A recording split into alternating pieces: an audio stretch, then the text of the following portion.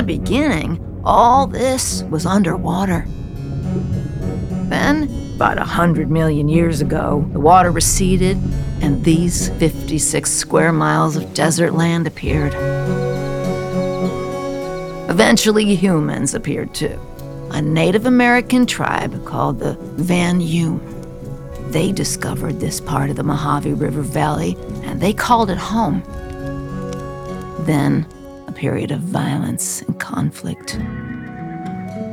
In 1542, the Spaniards showed up and claimed authority over the land and its people. But, as you will soon see, when it comes to this place, things don't often turn out the way people expect them to. Other Europeans showed up and told the Spaniards that this land was theirs.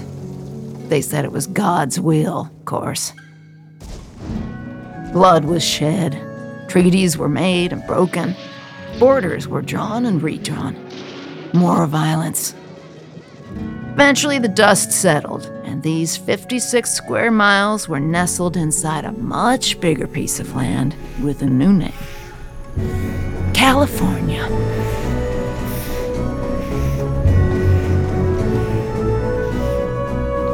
Then in the early 1900s, a new plan. An American inventor by the name of E.H. Richardson purchased the land with the money he'd made from one of his inventions, an electric clothes iron. He'd come up with a whole bunch of gadgets. He called them the L series. L was short for electric. The El Perco was an electric coffee pot. The El Tosto, a toaster. The El Eggo, it was an egg cooker. When the inventor first stood on his new land, he gazed upon a sea of Joshua trees and creosote bushes ringed by mountains and envisioned a remarkable city unlike any other. He would build it from scratch. He knew exactly who should live there. All the poor soldiers returning from the Great War. He figured he could sell 1-acre plots to these men whose lungs had been ravaged by mustard gas on the front lines. Wide open spaces and dry desert air was just what they needed to heal.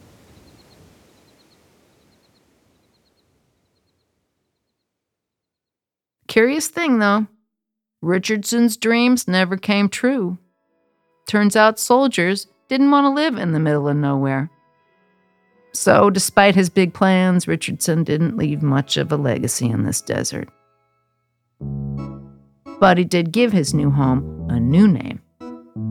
Adelanto. That's a Spanish word that means progress. But Adelanto didn't see much of that. About 50 years later, in 1970, the population had only grown to about 2,000 people. Still, these people had new dreams for this place they called home. They wanted to make it an official bona fide city. Even though the organization in charge of all that kind of stuff told Adelanto they shouldn't become a city at all. Well, they went ahead and made themselves into a city anyway. Now, some might say that was a foolish thing to do. But the citizens of Adelanto looked at this place and went all in on a bet with terrible odds. Things went as you might expect. That bet didn't pay out. Adelanto never could pay its bills.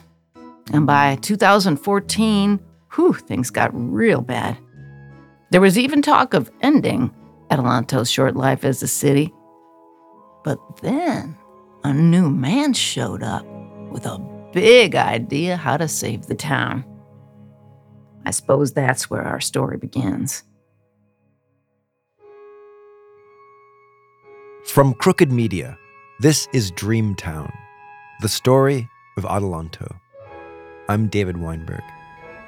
Chapter 1, Bug's Plan. Adelanto, California, a small city in the high desert, is split down the middle by Highway 395. And when you drive into town, you're greeted by a huge sign with Adelanto's motto, "The city with unlimited possibilities." When I see the sign, I often think about this quote by Richard Misrak, a photographer who spent much of his life in this desert. He said, "The human struggle The successes and failures, the use and abuse, both noble and foolish, are readily apparent in the desert. It is a simple, if incomprehensible, equation. The world is as terrible as it is beautiful. But when you look more closely, it is as beautiful as it is terrible. I've been a reporter covering Southern California for the past decade, and I've spent a lot of time in Adelanto, a city that's often referred to as a bedroom community. Hardly any of the roughly 30,000 residents work in the city. There aren't many jobs in town. There's not much of anything, really. A handful of industrial businesses, some prisons, a few local restaurants, some liquor stores and churches, and one grocery store. And that's about it. Don't get me wrong, there's a lot to love about Adelanto, but only if you appreciate emptiness and heat and high winds and the slow pace of small-town desert life. I didn't like it. This is Stevana Evans. She moved here from Riverside, California when she was 10 years old. You know, typical kid. Had to leave all my friends and come to this city that appeared to have nothing to do, to come here where there was pretty much nothing. Everything was kind of far away. Riverside, where Stevana came from, sits inside the Inland Empire, a gargantuan sprawl of cities and suburbs in Southern California that is home to more than 4 million people. But when Stevana arrived in Adelanto, there were just under 7,000 people living in the city. It was a big change. Yeah. What did you do for fun, like, as a 10-year-old in Adelanto? Well, we rode our bikes a lot. There was a big dirt hill. We used to fork, which was fun. What's forking? Whoever started it would go to Costco and buy a pack of forks, literal, like, plastic forks, and we would fork one person's yard, literally, with hundreds of forks. So they'd come out and their yard would be all jacked up, and then they'd have the forks to go to the next house, and we just... boring life, I guess. I don't know. Since its founding, Adelanto's population had been overwhelmingly white. When Stevana and her family, who are Black, moved to the high desert in the mid-90s, they were part of a larger demographic shift, not just in Adelanto, but in exurbs and suburbs all over the country. People of color who were priced out of bigger cities found themselves migrating to smaller, more remote towns like Adelanto. As a result, these towns that were once mostly white became more diverse. You know, for me, it's, you know, the negative connotation that people have when they talk about Adelanto. It's at a ghetto and all these negative things. And it's like, I've lived here forever and I've never had any of these problems that you speak of. So let's keep it real. One of the reasons Adelanto hasn't always had the best reputation is that it was known as a prison town. On the off chance that you have heard of Adelanto, it's probably because of the immigration detention center there, which is often referred to as Adelanto. It's the state's largest. Plus, the city has a correctional facility and a federal prison just outside the city limits. Every time a new prison was built in Adelanto, there were high hopes that it would bring enough good jobs and tax revenue to keep the city afloat. But by and large, those prisons have not delivered on that promise. Research has shown that most small towns end up worse off economically after they build a prison.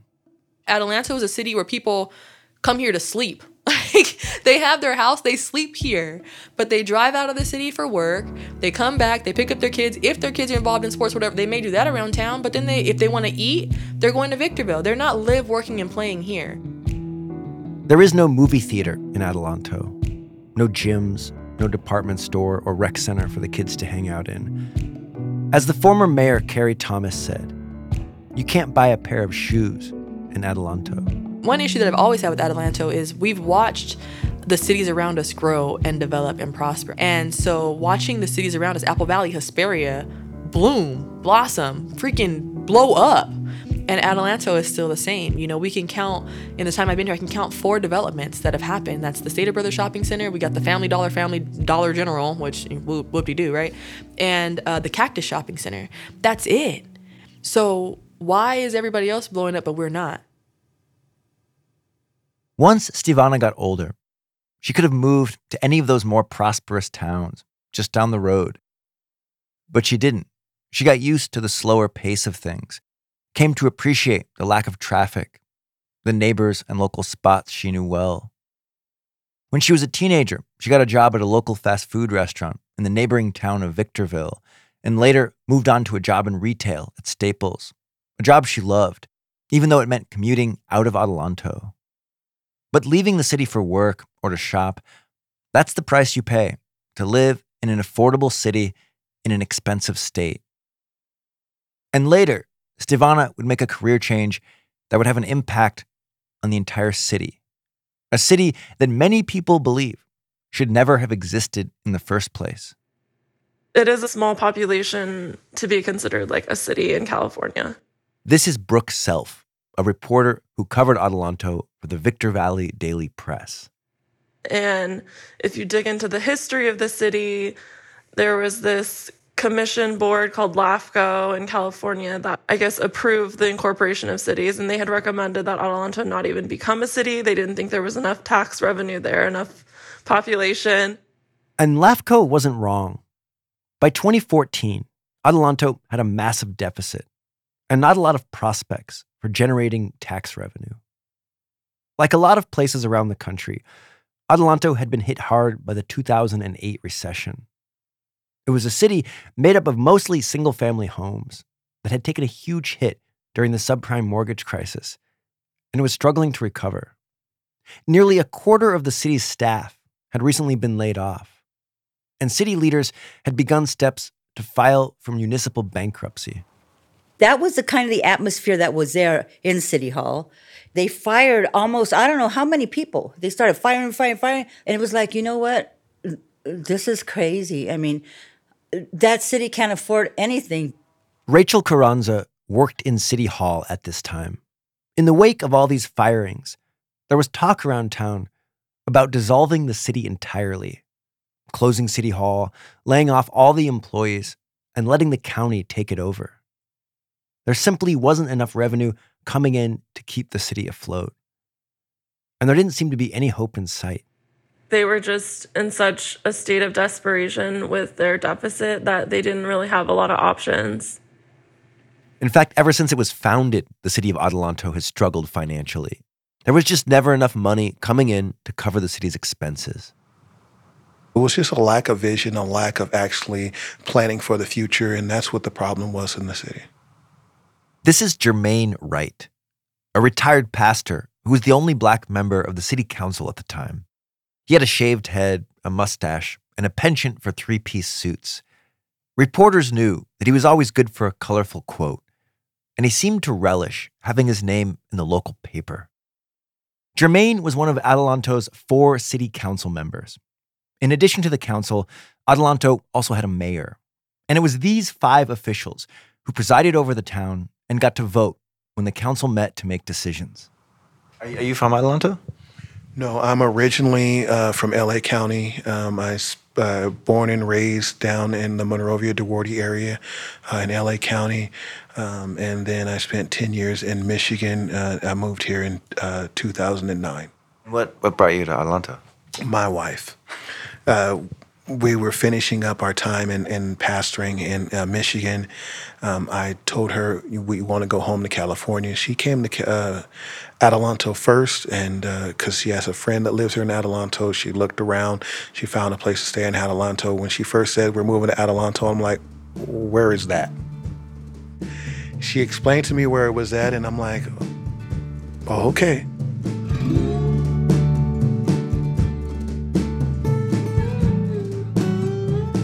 As soon as he moved to Adelanto, Jermaine jumped right into public service. He ran for a spot on the school board and for a seat on the city council, and won both. One of the big issues back in 2012 was the city budget. The city of Adelanto, when it was incorporated, did not have a large enough tax base to actually make it work. And they never did anything to actually get a tax base to move forward. As a city council member, Jermaine had some success leaning into Adelanto's prison industry. He renegotiated the city's contract with Geo Group, the private company that owns the immigration detention facility. He got the city a few more cents per prisoner per day. But the new revenue the city squeezed out of the private prison company was a drop in the bucket compared to what was needed to balance the city's budget. So in 2014, Jermaine decided that in order to fix things properly, he needed more than just a city council seat. He would run for mayor, which wasn't necessarily a risky move on his part. If he won, he'd become mayor. If he lost, he would remain a city council member. And it was in the midst of his mayoral campaign that Jermaine met the man who would challenge both the future of Adelanto politics and, eventually, be a part of a scheme that would change Jermaine's life forever. This chance encounter happened when Jermaine was driving near his home, and he noticed a white guy with long gray hair and a big, scraggly beard. And this stranger was messing with one of Jermaine's campaign signs. So Jermaine pulled over to investigate. I'm like, who are you? And he's like, I'm Johnny Butt Woodard. And I'm like, okay. And he just looked like, to me, a old hippie. Johnny Bug Woodard Jr. told Jermaine that he was running for city council in the upcoming election. There were 2 seats up for grabs, and Bug had his sights on one of them. When they met that day, Bug claimed he was putting up one of his own campaign signs when he noticed that Jermaine's sign was broken, and he was simply being a good Samaritan by fixing it for him. Yeah, I think I was fixing his sign, maybe. We came up to each other. He was on the campaign trail, I'm on the campaign trail. Bug was relatively new to politics. This was his first run for office, though he had been a board member of the High Desert Tea Party. As Bug and Jermaine got to talking, Bug laid out his political platform, which was pretty radical for the time. Bug had taken a look at the city's dire financial troubles and realized that something needed to be done. And then I decided, you know what, let's do a little research on this. So I got on old Google. I did a little Googling, and I found out the secret. The secret, according to Bug, via Google, was marijuana. Specifically, marijuana cultivation. And at this time, that was a radical idea. No city in Southern California had ever legalized commercial weed cultivation. According to Bug, it would be a way for Adelanto to get into the black without having to cut spending or increase taxes, like the other council members at the time were proposing. But Jermaine was against the plan. Well, I'm a retired pastor. So on the Christian side, I had a real hard time with the doctrine that I've gone throughout my life. As much as Jermaine was against Bug's plan, he wasn't all that worried, because he felt that Bug's chances of winning were slim at best. Yes, California voters had legalized marijuana for medicinal use 20 years prior, but commercial cultivation and recreational use were still illegal in the state. And the reality was that the vast majority of cities and counties in California, including relatively conservative Adelanto, did not want pot being grown or sold in their community. It would take a pretty savvy political operator to pull off Bug's plan in this part of the state. And Jermaine's first impression of Bug was that he did not have the political knowledge or skill to make that happen. I remember he goes, "You ain't got a chance in hell now." I guess, good luck. I went, well, good luck to you too, Jermaine.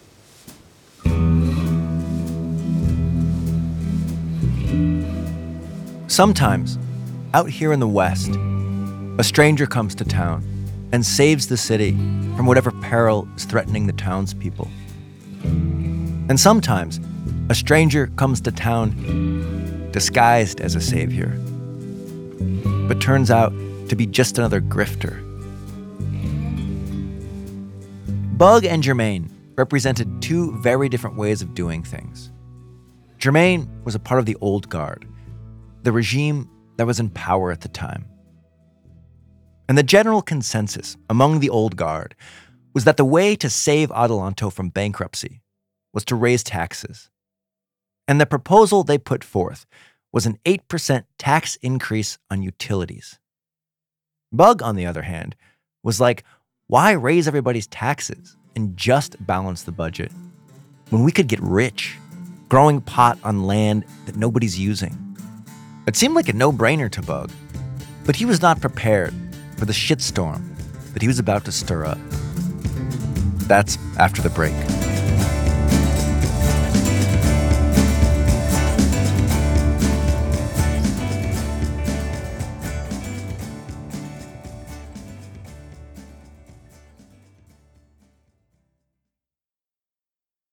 One thing I'm always curious about when I meet people in Adelanto is how they ended up here. This was a question I asked Bug when we met, and it turns out his move to the high desert was driven by two things: cheap housing and spite. I ended up in Adelanto from a challenge from a very rude, obnoxious lender that said, "Oh my God, you only have $800 a month coming in? You can't afford anything in California." He goes, "You might as well forget that. Maybe you're lucky if you can go rent someplace." I'm like, well, I couldn't believe how snobby it was. When that guy was that rude, screw that dude. I said, let's go see what we find. At the time, Bug was living in a '66 Chevy van. I lived in the van in the barn out back because me and my ex, we had a little falling out. I formed rock bands. I managed rock bands. We played in the local nightclubs there. You know, those were happy times. None of Bug's bands ever made it big, but he did manage some pretty promising acts. Maximum Force was one of the hottest bands in San Luis Obispo. We were all loadies back then, you know? It's like part of the status quo. It was a normal way of life, you know? Bug says he doesn't smoke weed these days. But back in the day, he was a big partier, and doing drugs was just part of the lifestyle. That's how he earned the nickname Bug. He had some friends who sold weed, and he got a tip that they were about to be raided by the cops. So I frankly gave him a little heads up. Anyways, they told my whole circle of friends, hey, the guy's name is Bug, because the bug in the phone, man, has saved our butt. So back to the story of how Bug ended up in Adelanto. Despite his happy times, living inside a van, inside a barn, he and his girlfriend decided that they wanted to buy a house. That's when they talked to that lender who told them they couldn't afford anything in California. Eventually, they ended up in Adelanto. I said, we like that house. So I go back to my lender, a bonehead by the name of Winston. Bam, bam, bam, bam, the house was ours. Bug was moving from the laid-back city of Pismo Beach, where it wasn't uncommon to smell weed drifting through the air, to Adelanto, a small desert town where the political climate was very different. Here's reporter Brooke Self again. And the high desert in general is very politically conservative. Like California is a blue state, but the high desert is very red, pro-guns, pro-military. Since then, the high desert has become less red. But back then, Bug had his work cut out for him in terms of campaigning on a platform like the one he was proposing. And Brooke says the reactions to Bug among her colleagues at the paper were all pretty much the same. What is this guy doing? Like, he's kind of a joke. What was this guy doing? Bug's campaign didn't seem to make a lot of sense. His values and political leanings were a little all over the place. Even though he was pro-weed, which was an arguably progressive stance to take at the time, he was an active member of the High Desert Tea Party. He was a guy who loved to go grocery shopping with a firearm proudly displayed on his hip. And it was clear that he was a staunch conservative, at least in that way. I used to direct traffic with my carbine on my back and my .357 on my side. Direct traffic right on into the cocky bull over here, which is long gone now. I stand up for what's right. My Second Amendment rights are very important. Without the Second Amendment, believe me, you don't have any other rights. You read the Constitution and you find out the real true meaning of the Constitution. The Second Amendment is in place to protect all the other rights that are given to us by God. So many of Bug's political views were very much in line with Republicans, but his stance on marijuana was not. Republicans were largely responsible for the anti-marijuana policies in California and the nation. But Bug believed that his pro-pot campaign would attract a new generation of young conservatives who would propel him to victory in a town that had long been dominated by conservative politicians. But when an organization of young Republicans reached out to help Bug fundraise, he turned them down. They asked if I needed a PAC or anything like that, and I said, I got a few bucks socked away. I said, I think I can just handle it on my own. Bug decided he would spend his own money, but no more than $1,000 on his campaign. I own my own printing company, so I can print my own signs for wholesale. And I said, if I can do it, I can pull it off with $1,000. That's fine. If I can't, at least I try to do something. Bug says he ended up spending about $700 total on his campaign. And the climax, if you could call it that, of the campaign for city council came in the form of a debate hosted at the local high school. Here is reporter Brooke Self again. The debate was set in the newly built Adelanto High School. I remember the red curtains kind of felt like High School Musical or something. And the candidates all sat on the stage in a long table.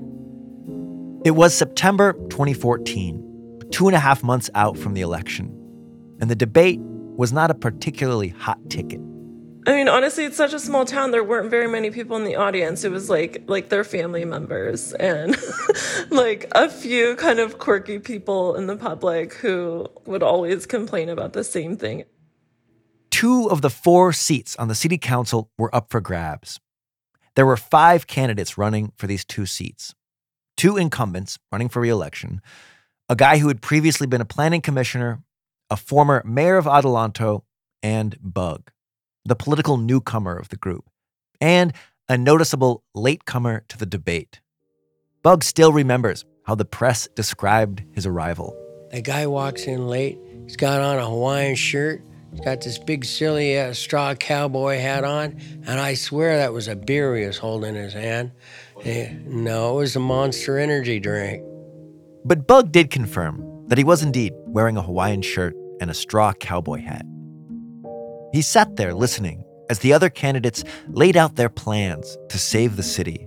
They ranged from the unoriginal, building yet another prison, to the aforementioned tax increase on utilities. And it was at this moment that Bug sensed an opportunity.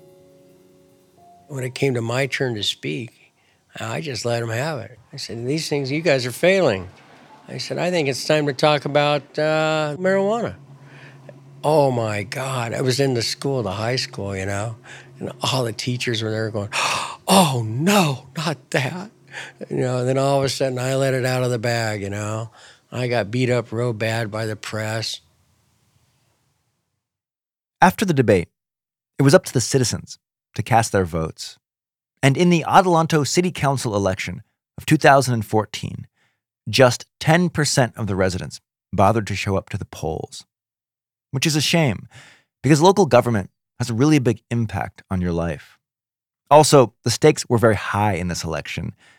Depending on what happened, it could mean the difference between the city prospering or throwing in the towel and calling it quits. And when all the votes were tallied, Bug, the political newcomer, the gun-wielding weed guy, had won a seat on the council. I won by the senior vote. I thought I was going to win by the younger vote. I thought I was going to teach these kids how to go out and vote because they're voting for weed, And by golly, they still sat on their ass pretty much. I think it was by 26 votes I won. It was actually 24 votes. That was Bug's margin of victory. I'm going to give you a few more numbers here because they're bonkers. 676 people voted for Bug. That's only 2% of Adelanto's total population. He'd spent about $700 on his campaign, which comes out to a little over $1 per vote, enough to put him on a city council in charge of a budget of roughly $13 million.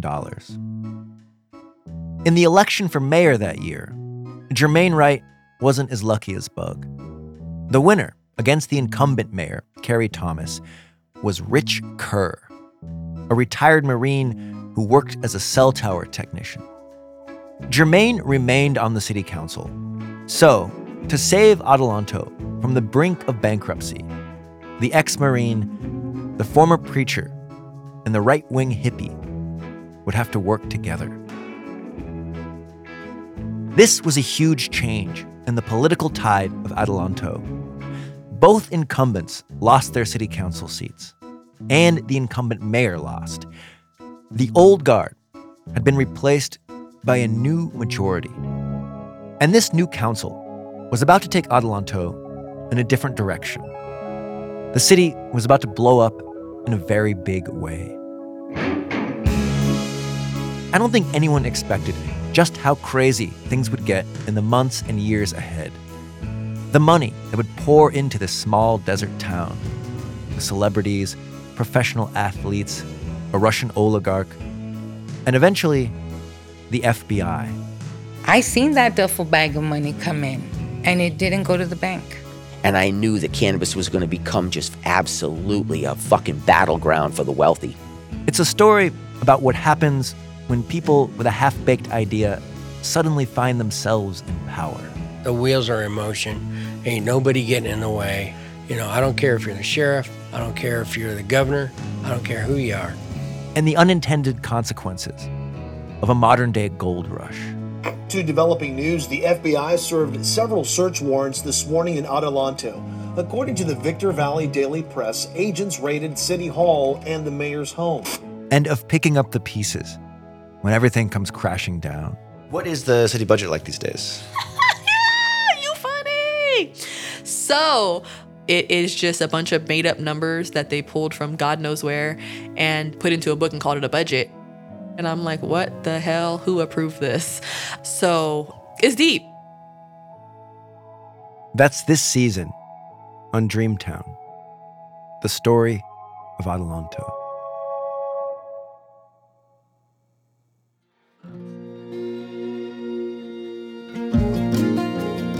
Adelanto is an original podcast from Crooked Media. It's hosted, written, and executive produced by me, David Weinberg. Nick White is our story editor.